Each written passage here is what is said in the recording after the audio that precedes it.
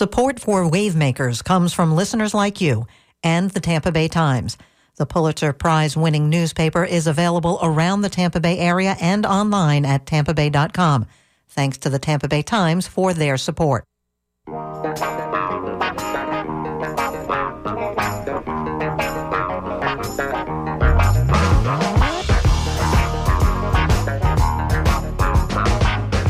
Good morning and welcome to Wavemakers on WMNF with Janet and Tom, a weekly conversation with people making a difference in the Tampa Bay region. I'm Janet. And I'm Tom. And answering the phones for us today is our unindicted wave-making co-conspirator, John Dunn. If you want to join our conversation, you can call us at 813-239-9663, or you can send us an email to dj@wmnf.org, or you can text us, 813-433-0885. Today's guest joined us last year to talk about the popular Netflix series Untold, The Girlfriend Who Didn't Exist, based on the 2013 Deadspin story he broke about a crazy catfishing attempt against Notre Dame football star Monte Teo.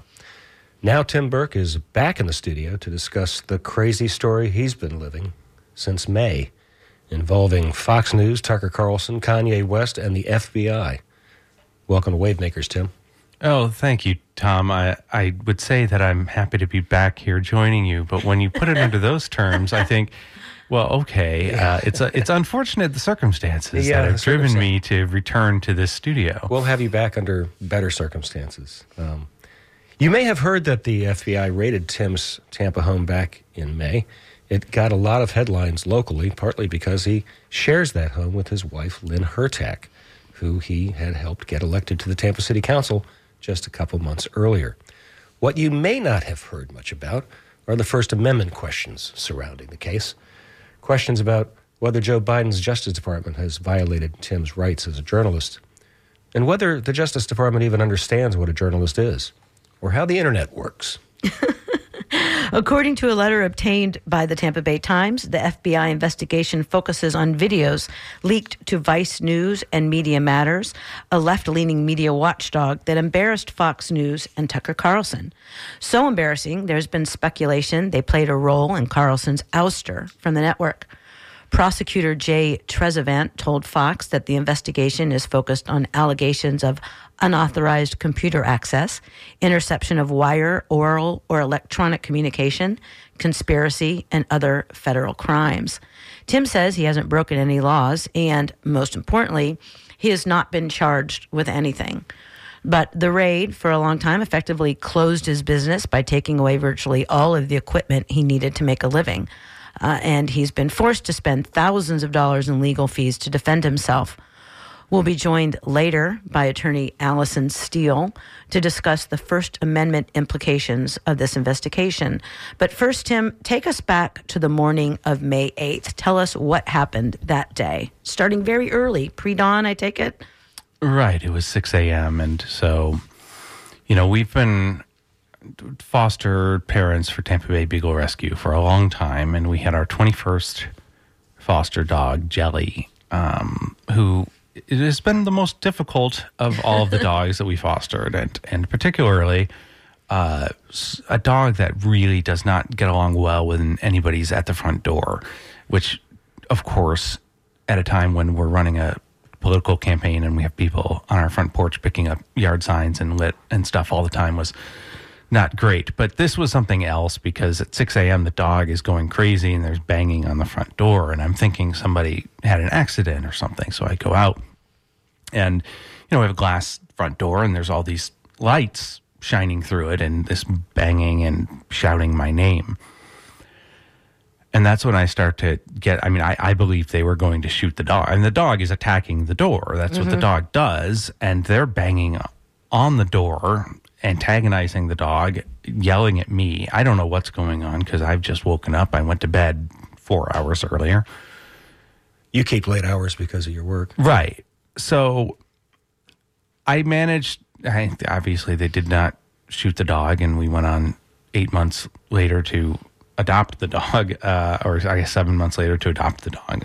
Jelly is now our dog, but They had us go outside. They said they had a search warrant, and I asked if I could see the search warrant, and they said later. Did they say FBI, open up? What did you hear? I just heard my name. They were yelling my name, and I was just that's just weird. But you also sort of like people are banging on your door, and there's a bunch of like you're blinded by the lights. Yeah. You have a pretty good idea that this is some kind of law enforcement action. So, were you afraid? I would be afraid that they were coming to tell me that something had happened to a member of my family. No, because the flashlights, right? The pointing when they're pointing things at you, and you can't see anything because it's dazzling you from the stuff that they're pointing at you.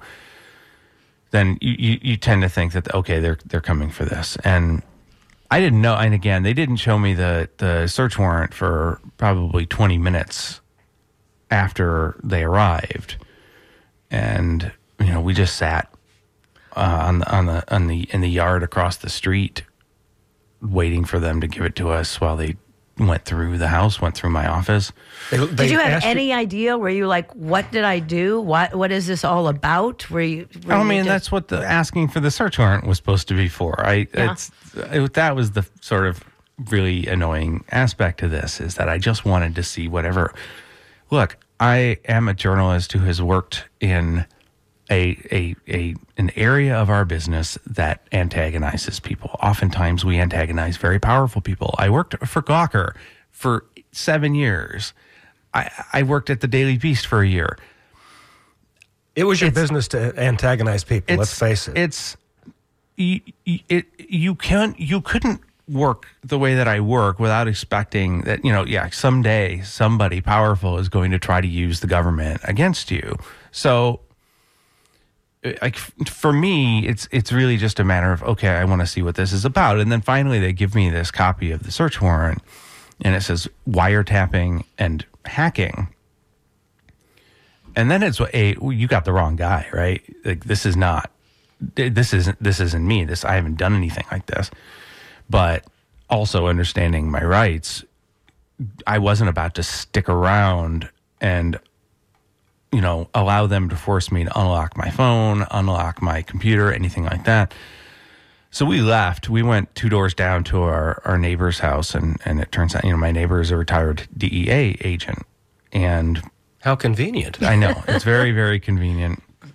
And his wife had, because we didn't have our phones, we didn't have any of that stuff, but our neighbor had Lynn's aide, Kelly's phone number, and we were able to call Kelly, and then through Kelly get the number of James Michael Shaw, a local ACLU attorney, who was able to come over and take a look at the the search warrant and explained to me what it was that the government had claimed that there was. And this, they took your wife's phone. I just wanted to get back to that for a second because this search warrant has your name on it. Right. They took many things belonging to my wife. They took my wife's phone. They took her computer. They took her old phone. They took 2 of her older computers. They took everything electronic, basically in the house and in my office. And they took many things that were not. And this is sort of the thing is, you know, to jump ahead, like we spend the day hanging out in our neighbor's house with the dog. Our neighbor goes back and forth, chatting up the FBI agents, trying to get an idea of what they're looking for and when they're going to be gone. Finally, we get to go back, and you know they left my office open all day long. They left the house open all day long. There's mosquitoes and flies running through. They had absolutely trashed our house. Our house, like they went up in the attic. That you can't do anything in an attic of a house built like after 1970 in Florida, right? If you can even get up into the attic. Even you know, especially after 1995, you really can't even do that. But they tried to, and so they like our closet, which is where the access to the attic is, covered in insulation that they had fallen down from the attic. And in fact, just the other day, you know, it was very cold out, and I went to go find a hat or a scarf or something, and like the box of all the winter clothes, because I hadn't gotten to it since May. Again, full of insulation, from the FBI. Were they climbing like up into the emptying your attic. dresser drawers? Yeah, and all that I mean, sort it of was. stuff? They taught like in our little parlor room up front. There's a couch in there, and they tossed it. Oh my gosh! Yeah, I mean, it was a complete mess. They absolutely. Could you stay there? Would they have let you stay there and Oh, sure. watch? They would have happily, I think, let us stay there. But if we'd stay there, then they could have compelled us to unlock our phones and computers and everything else, which I'm not going to encourage anybody under those circumstances. Obviously, I've learned a few things, which is like don't have any biometric ways of unlocking your phone or computers because they can compel you to do that. So just don't enable it. Don't enable so no face unlock. No or face anything? ID, no thumbprint ID, none of that stuff. Just use passwords. Got it. Also, Wow. if you get a knock on your door at 6 a.m., take your phone with you, because if you take your phone with you and then you leave and you go across the street and you're no longer on your property, they can't seize your phone from you. Whereas if you leave it sitting on your bedstand, then they're going to take it and you're not going to get it back. And I still haven't gotten it back. And it's been 7.5 months. And I still I know. that's It's useful terrible. I don't like information. being without my phone for an hour. I had 1,000. months. I had a 1,032 day Duolingo streak that was broken up. No, that stinks. Yeah. That's the worst. Yes. But they can't access your phone without your help, right? If two-finger. Well, that's where we factor get so authentication. we have so many different amendments to talk about today, Tom. Because Yeah. this is a First Amendment issue. Yes. It's also a Fourth Amendment and a Fifth Amendment issue, because It is. one of the things that they bargained with me for if I wanted to get access to my phone is they said, give us your passcode to unlock it, and then we'll let you access your phone. Well, that's a pretty clear, violation. You can't compel me to do that part. And saying that, well, we're going to take this thing that we shouldn't have seized and we're not going to give it back to you unless you do. As it turns out, they eventually made their way into the phone on their own without the passcode, and they still haven't given it back. And that's the really baffling thing to me is they know, like the things that they've told us, what they know that this is about, don't have anything to do with phones. There's no reason for them to want my phone except to have, I don't know, like my contacts, and you look at the contacts in my phone and it's all neighborhood people, because I'm our neighborhood president and I kind of keep track of who's on the home tour committee and who's on the neighborhood involvement committee. There's a lot of phone numbers in there for that stuff. And text messages, I imagine. Right. Yeah. And I mean, every single, intimate text message between my wife and I that they seized that they weren't supposed to. But what I don't understand is why they haven't given it back, because, the FBI seized Mayor Adams's cell phone up in New York City, an investigation that's been going on there for a while. But they gave it right back to him. yeah. They downloaded the information and they gave it back to him. Why won't they do that with yours? I don't know. It could be that when I don't know. I'm not going to speculate about that. Right. I really don't. And they won't say. Right. If you're just tuning in, you're listening to Wave Makers on WMNF with Janet and Tom, and our guest is Tim Burke, a journalist whose cell phone and computers and other electronic devices were seized by the FBI, and he was accused of we think he's being accused of illegally obtaining some videos that embarrassed Tucker Carlson, of all people. We've got an email here from David Bryant, who says, I find it ironic that a real journalist like Tim was taken down by a fake journalist like Tucker Carlson. I hate Tucker and all his mother Tuckers. I hope he'll keep up the good fight. I also hope he's okay financially, since the FBI essentially took away his livelihood. And for what? Protecting a whiny bitch like Tucker. Shameful. So if you would like to send an email and comment about, pose a question to Tim or comment on the FBI or anything else, you can send us an email at dj@wmnf.org, or you can give us a call at 813-239-9663. And basically, is it that correct? Am I saying that right? I don't even know what the legalities are, what you do know, what you don't know, but it's videos that were out there publicly available, and the accusation is that they were illegally obtained? Am I saying that right? Or am I making stuff up? As best I can tell from the limited information that they've given us, that's what this is about. This is about video from Fox News that was broadcast publicly. Anybody could have watched it. Anybody could have downloaded it the same way that I did. And the publication of that video that revealed that Fox News was willing to cover up for anti-Semitism, video that shows maybe possibly abusive workplace on the Tucker Carlson show, and other materials which I have been prevented from doing further reporting on because it's been seized. So, but to be clear, this was footage that was not aired. Right. This is not recording Fox News that night and happened to catch something embarrassing. Right. This was material. Because just to help folks understand the way the Tucker Carlson show was made, he was either in Maine or in South Florida, and then, these videos have to end up going to New York, and there's satellites involved, and, well, I don't really know what's involved, but there are ways of accessing videos that don't involve hacking. Right. His program, originated from one of his homes. And so there was a transport of sorts that, sent that video to New York so that it could be aired.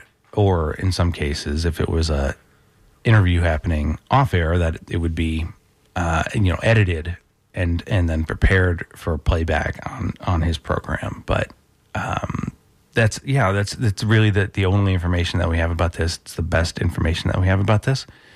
And, over time, they took dozens and dozens of items. And over time, they returned a few of those things. But it's all very, very old, like a 2009 MacBook. All right. They gave me back my 2009 MacBook. They gave me back a 2010 computer from 2010. They gave me back an iPhone 4. Now that when the iPhone 4 came out, I think it's also like 2010. I'm impressed that it was still working. It was 11 years ago, so 2012, I guess. But none of my not my current phone, not even the phone that I had before my current phone, none of my current computers, and all of those things, and it's not, yes, I would like to have the data back to continue doing the reporting that they're infringing my First Amendment rights on. But also there's all of the hardware, video cards, everything else that I use for other parts of the stuff that I do for my job that there's no data on at all, right? These are just, hardware pieces. And that they haven't given those things back, it has basically rendered it so that I can't do any of the things that make up this wide array of things that are my career. And let's just, folks who don't know, and again, I believe that this is right, that part of what you do is you compile videos from sporting events, right? Is that correct? That's what you're doing? Sure. Is it when people see these replays and cool videos, that's some of Tim Burke's work? Sometimes. The last couple of years, I've gotten away from that so much to doing things like helping launch news startups and teaching video capture techniques, turning breaking news into content, et cetera. Okay. But I do have a number of clients that are, I'm a subcontractor for, I think, several NBA teams in the video procurement and analysis line of work.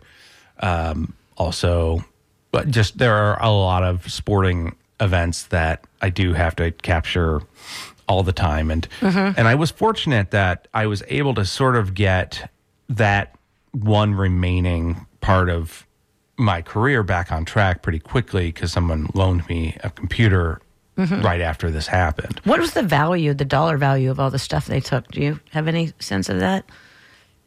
I mean, that's, oh, Janet, that's tough because it's like, how do you predict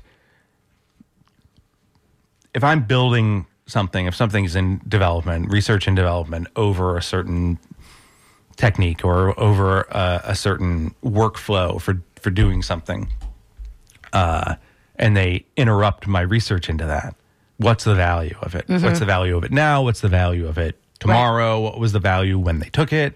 So it's kind of hard to answer. I mean, they took a very, very expensive, very, very large, very, very powerful computer that was my main workstation. Obviously, that's thousands and thousands of dollars. Right. But the intellectual property value is probably, I mean, and again, do I want to say millions? It might be the millions. Right.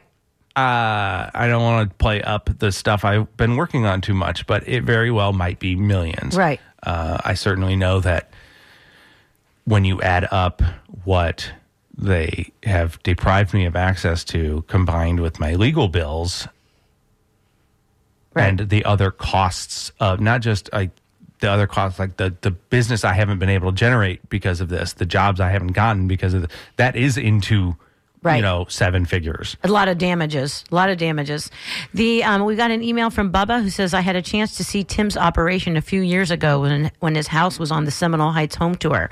Very impressive. It's a shame that Tim has become a political prisoner.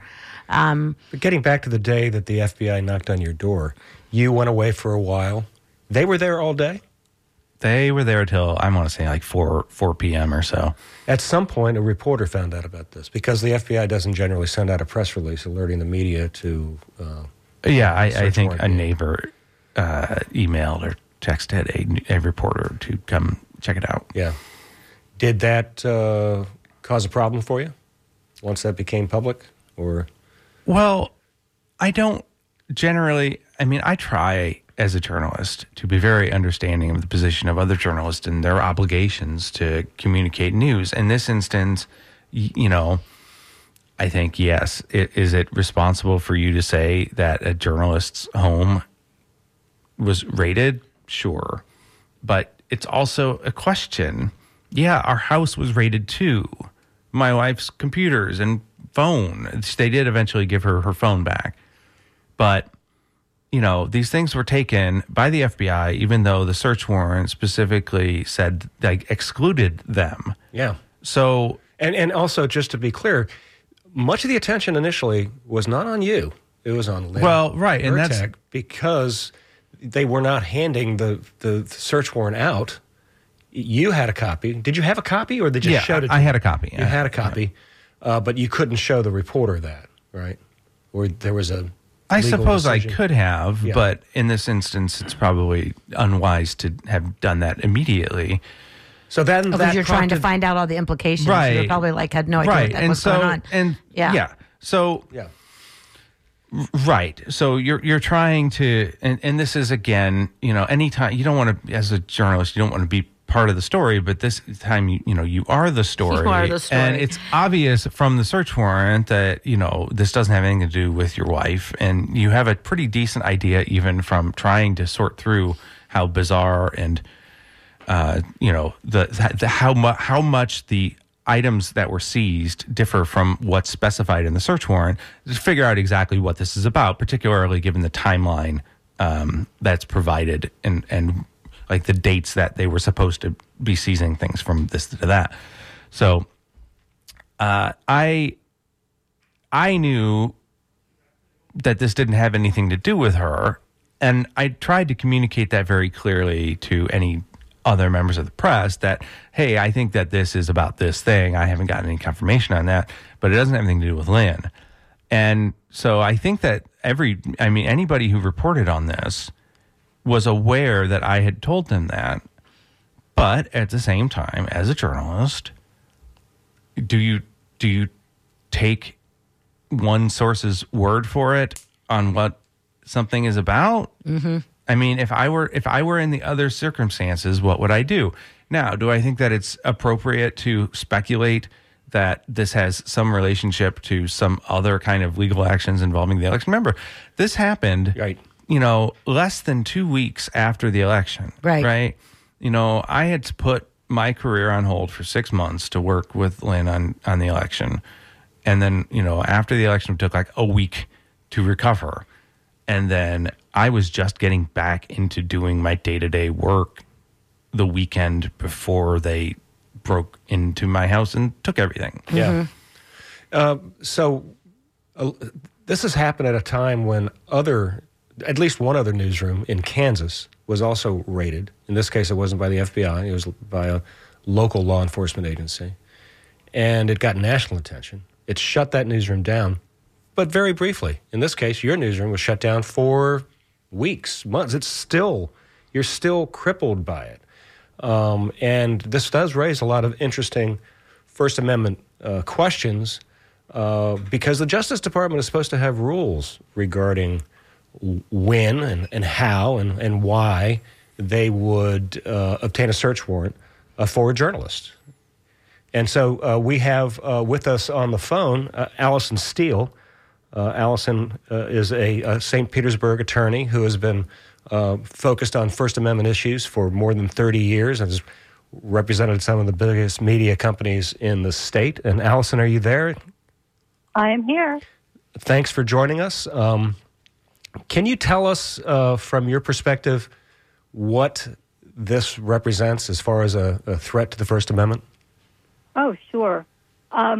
Raiding news media offices, and in this case, even more horrifying, a journalist's home, it's a common tactic of governments in totalitarian regimes to shut down dissidents, to shut down the reporting of news and the expression of opinion that the government doesn't like for some reason.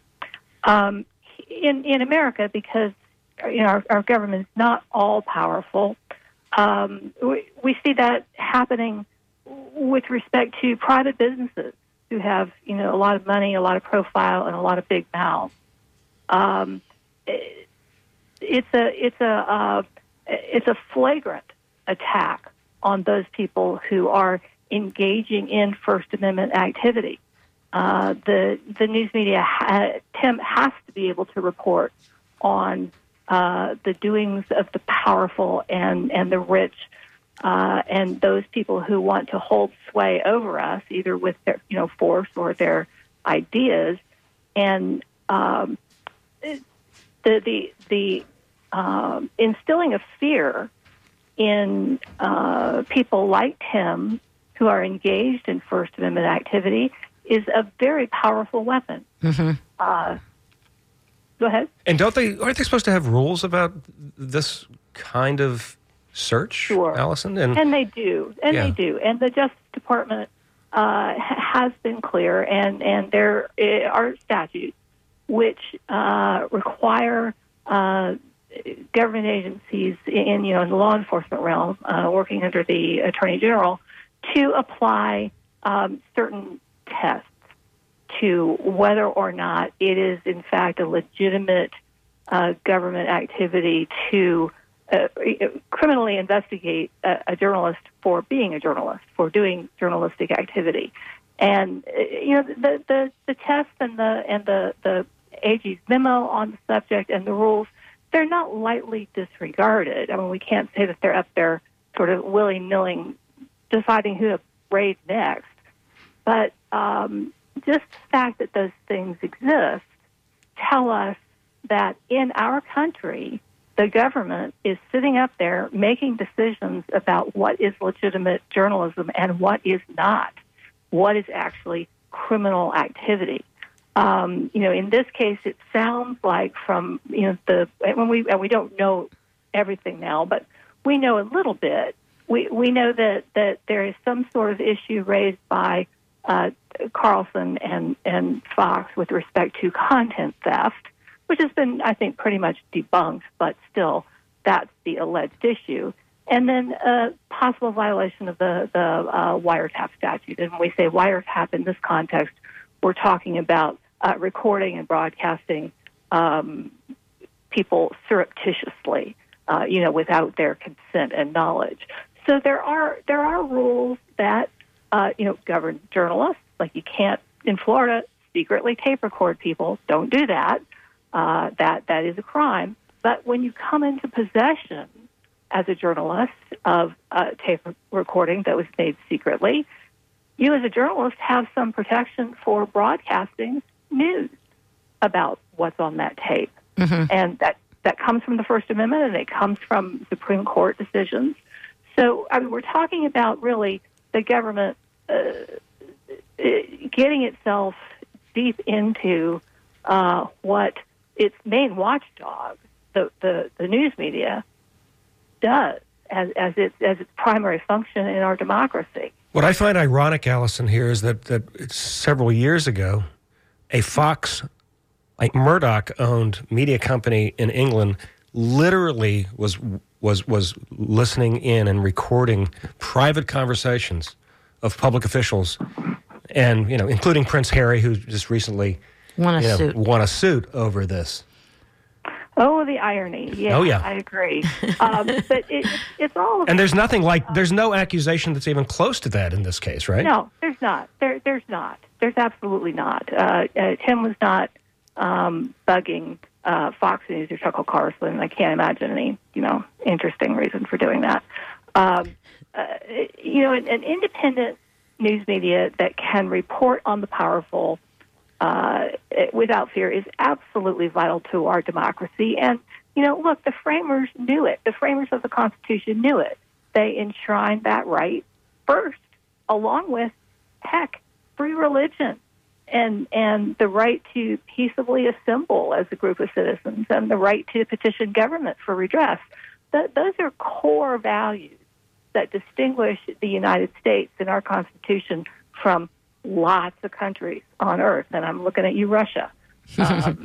These are regimes that frankly, they disappear people.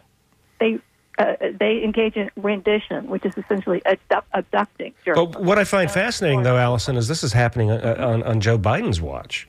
Oh man! Someone tweeted, Will Bunch tweeted about the kind of banana republic crackdown that might occur against the free press if Trump is elected, and Sure. This was last month. Tim tweeted back, given that Biden's DOJ raided and seized the entirety of my newsroom 6 months ago and refuses to return the documents I was reporting on or even explain why they took them, I don't think this is if Trump becomes president issue.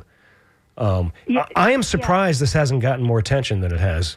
I am too. And one of the reasons here could possibly be, and I'm truly speculating, is part of this has this sort of weird intellectual property flavor, like the ownership of copyrighted material. And because it has sort of that weird and arcane flavor to it, it may look to people less like a straight up news gathering question: was the news gathering legal or illegal? But what we're seeing, these days is that copyright laws are becoming something of a weapon that the powerful use to silence individuals who are engaging in either news reporting or commentary. Because we all have the right to report and to comment, and and there's fair use when it comes to copyrighted material as well. Sure, So there absolutely is. But again, and like many things in the law, that's a 4-part test. That's an analysis that if you're engaged in this arena of activity, you really sort of have to have some legal guidance to help you sort through that. I think it's really important these days for lawyers who have familiarity with and education in this area of the law to make themselves available to people like Tim and like others who are truly trying to engage in contributing to the public discussion and not cowering in fear and silence, because not only could they get raided, they could get sued, and both of those things are pretty bad because they both can end up with you penniless and without all your belongings. But it's a piece. We're seeing something that's a part of a piece. We're seeing book banning. We're seeing restrictions on university classes and what professors can say. Yep. We're seeing decisions by government and rich organizations on what we as a people are allowed to talk about. Well, are there press organizations, First Amendment groups, that are trying to do something about this case, trying to pressure the Justice Department, the Biden White House? Yeah, and in Tim's case, there's a coalition of I want to say 50, I think is the number, of either news organizations or supporters of First Amendment rights and values. All of those people who are engaged in the academic study of constitutional values of our nation have petitioned Attorney General Garland for some answers to some pretty serious questions about how in the world can something like this happen. I mean, there's Tim minding his own business in his own home in Tampa, Florida, and bang, there's the FBI. 6 o'clock in the morning. Could that happen to me? Who's that going to happen to next? I think is the right question. Well, I think I wonder if part of this issue is the nature of Tim's work and the fact that he is running kind of his own news operation. He's a one-person thing. Even the newsroom in Kansas that got raided and got so much attention, I think it was a pretty small newsroom too, but it was kind of a more traditional newsroom, and reporters can kind of relate to that. Yeah, they got some ink and some paper and stuff like that.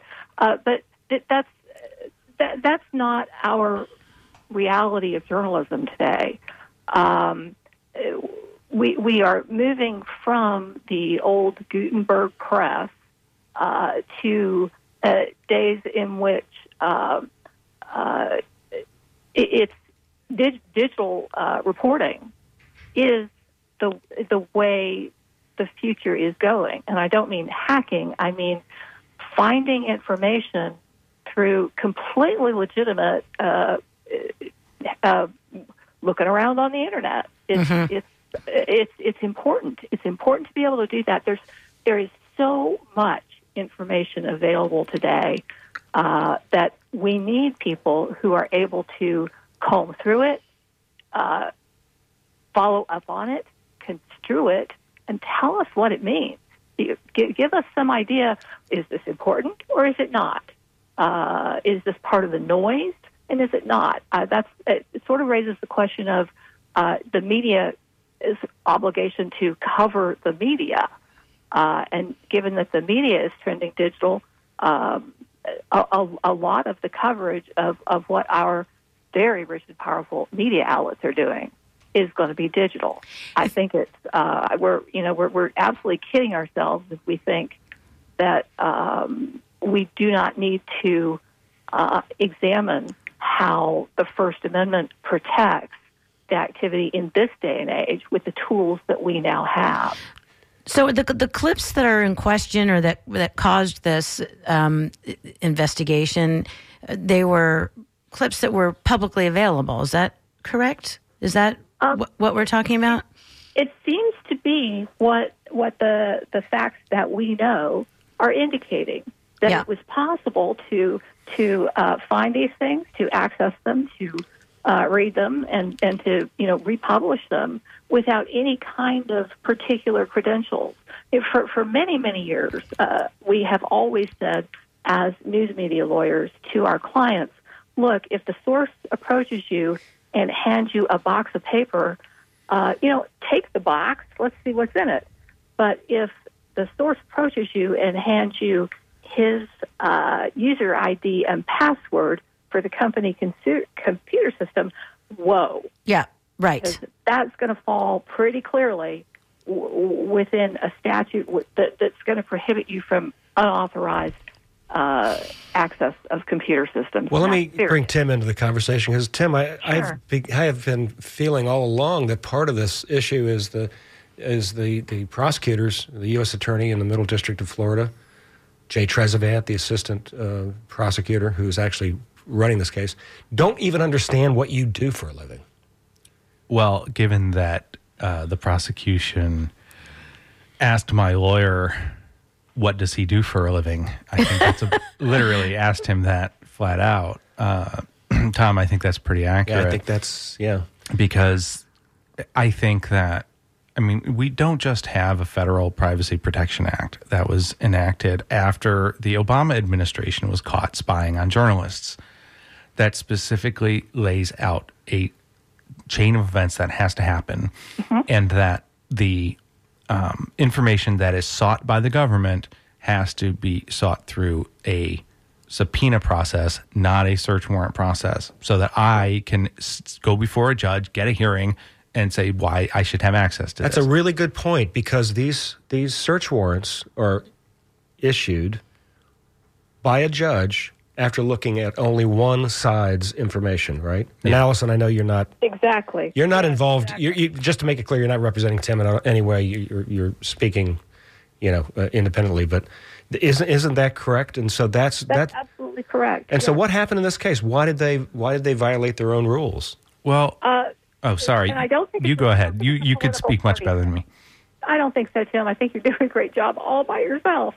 I don't think this is as we've sort of touched on, that this is at all a politics thing. I think it's a power of government thing. And explain. What do you mean? They did this because they can? Because they can, yes. The government has. There have been numerous instances over the years where the government has sought to subpoena journalist work product or subpoena journalists to come and testify. There have been journalists who've gone to jail rather than follow a judge's order to testify. Mm-hmm. Understand that a subpoena is tested in the adversarial process of a courtroom. It's tested with testimony about what is this stuff that you're looking for, and how does it relate to something that's of a compelling interest to the government, and so there's then the application of legal principles by a judge, having considered both sides' facts and arguments. With a search warrant, that doesn't happen. The search warrant is a single-party thing where the government goes into the judge and says, we think A, B, C, D, and X, Y, and Z. A search warrant will just pretty much say, it is our understanding. We have it on information. A source told us. So it's not, I was present when X, Y, Z happened. It's, I've gathered all of this hearsay. And this is a sworn affidavit that they present to the judge. And so, Tim, what does that affidavit show? I have no idea, because they won't show it to us. Secret. It's secret. Is that kind of standard procedure? When there is an ongoing criminal investigation and the revelation of the details of the search warrant could interfere, perhaps by alerting somebody who is a subject and could flee, or who could destroy evidence, or something else to escape the potential criminal consequences, then yes, it's not abnormal, because we don't generally, even in Florida, get an unexecuted search warrant until they've got the alleged perpetrator in custody. So here, quite bizarrely, we have a person who is not even charged with anything. Right. And it sits there with you completely innocent of anything, and he's being held on secret evidence. Now, tell me what government that sounds like. Right. And not only that, you mentioned your attorney. Now, who did you end up?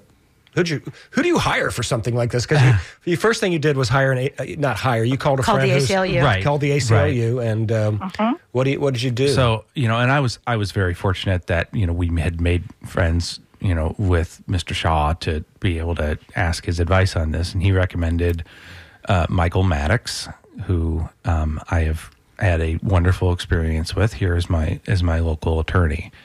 Over the rest of the way, I was fortunate enough to be connected with Mark Rash, who is out of Bethesda, Maryland, and he is the founder of the DOJ's Cybercrimes Division, and personally drafted the Computer Fraud and Abuse Act, the law that is allegedly what I broke to warrant them taking everything out of my office. So more ironies. Yes. Well, I mean, if you are fortunate enough to be able to hire the person who wrote the law that they say you broke, That's then helpful. do that. I'm going to recommend that to everybody. And so what has he said to you? At least, he has had righteous outrage about this from the moment that I told him, once I was granted privilege to tell him what happened here, and he has been, it was one of those conversations. I didn't have to put him on speaker because my wife could hear him yelling through the phone in regular mode. He was so outraged at the violation of my First Amendment rights. But, and then I also am very fortunate to have Ryan Kirkpatrick from the legal team of that just represented Dominion in its $750 million settlement against Fox News, working pro bono for me. Great. As well as having a non-lawyer person working pro bono on my legal team, and WMNF's own Shelley Reback is also helping with all of our work. And I can report today that we are going to the 11th Circuit and filing our appeal at that level today. Breaking news. Yes, I'm breaking the news that we will be filing our appeal at the 11th Circuit, and hopefully this will be the one that gets us a hearing, because, again, it has been, thousands of pages at this point of legal filings, and I haven't even gotten to see a judge yet. And that's kind of crazy. And yeah. Tom, you asked something earlier about, like, the difference between Marion County and it's Kansas. Yep.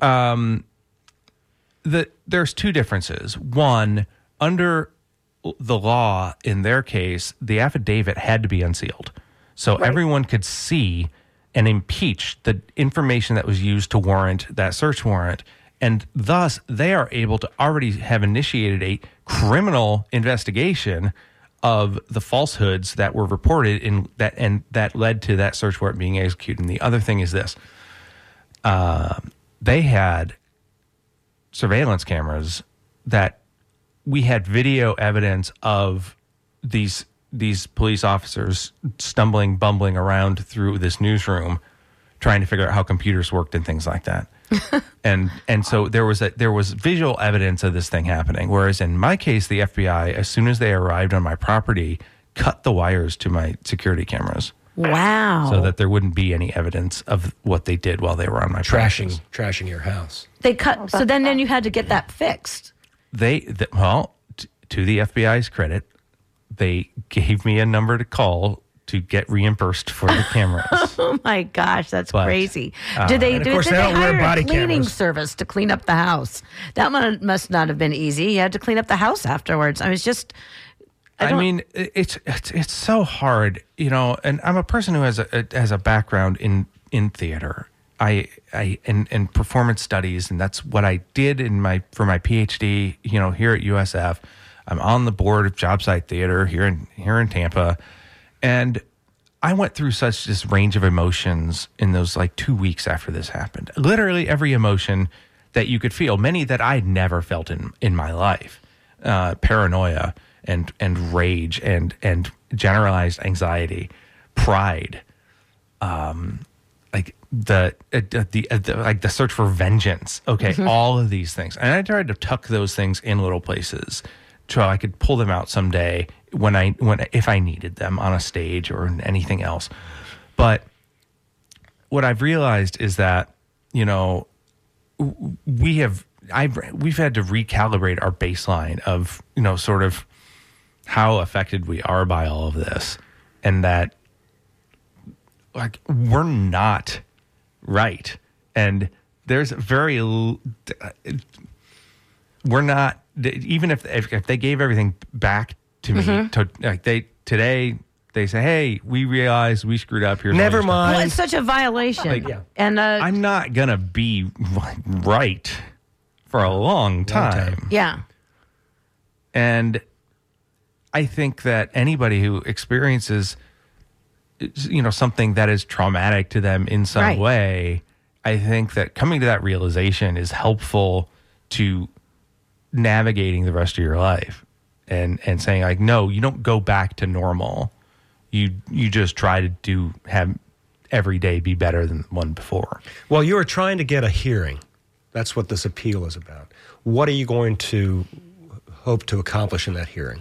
Well, so far the government has, been able to avoid answering the questions of whether they violated the Privacy Protection Act and whether they violated Florida's SHIELD law, which is one of the really interesting things. Is that in the state of Florida, we can be very skeptical about the strength of the laws that are meant to protect people's rights here, but we actually do have a very strong SHIELD law for journalists here.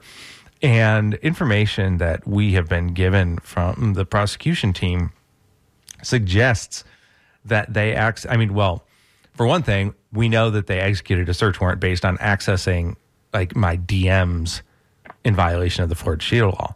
But we also know that they violated it because they took 4 of my reporting notebooks, physical notebooks, in which I memorialized my conversations with confidential sources going back almost 10 years. And have very, very... unrelated cases. Oh, yeah. Just completely unrelated to this and not mentioned on the search warrant. Obviously, the search warrant is for electronic equipment only. They searched out these notebooks of mine that have, again, very, very... some stories that I didn't ever... that I never finished reporting on. Some stories that I did report on, but obviously kept the sources confidential, and those sources are identified in my notes. The government took those and had them for 6 months. Wow. Well, Allison, what do you think of that? I mean, this is just beyond belief that this is happening in the 21st century. It's kind of ordinary for government agents to exceed a search warrant a little bit. Like if it's for electronic things and they take your, PS4 or something. It's not notebooks. They still haven't given your notebooks back. I got them back last month. You got them back last month. Yeah. It's the classic method of finding means to shut down a journalist. Make his sources be afraid. Right. That they will, despite best effort, be revealed. I don't even know why they would take something clearly that old, because I'm imagining you labeled them with, something like a year. Literally the front of each notebook has the span of time that it covers, all of which are well before the dates on the search warrant. But since you have not been able to have a court hearing, has your lawyer who helped write the law and was the head of this division, has he been able to meet with Jay Trezevant, the prosecutor who apparently doesn't know what you do for a living or understand how the internet works, and to explain to this guy, here's where you're wrong? Well, the issue here is that it's been the government's position from the beginning that I'm not a journalist. Right. No, I'm sorry. It hasn't been that from the beginning, but it's been that since the moment they were informed that I'm a journalist.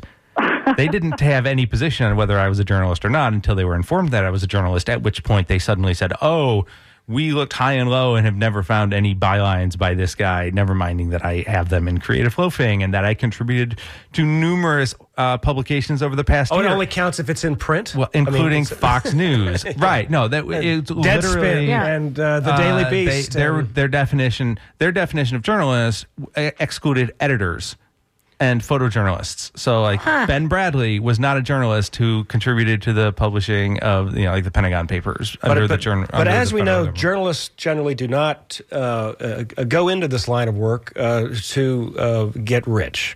So this has got to have taken a toll on you. And is there any help out there for you to help pay these? Because the guy who used to run the cybersecurity division of the Justice Department must be pretty expensive. He's not he's not cheap. He earns his living just like journalists do and just like everyone else does. Do you have a GoFundMe? I have a third party has created an actual state of Florida registered not-for-profit corporation called the Tim Burke Legal Fund.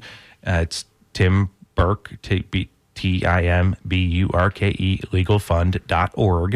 And if you go there, it has updates on our case. It'll have a link to the appeal that we filed as soon as that's available publicly. And you can make donations there. You can send checks. We are grateful for all the support. And we are just about out of time. I really appreciate Allison Steele. Thank you for calling in, Allison, and adding your voice to this. Bet. Thanks so much to Tim Burke for his storytelling, and we'll have you on again under better circumstances. This is WMNF in Tampa. Everybody have a very happy holiday. And a Happy New Year.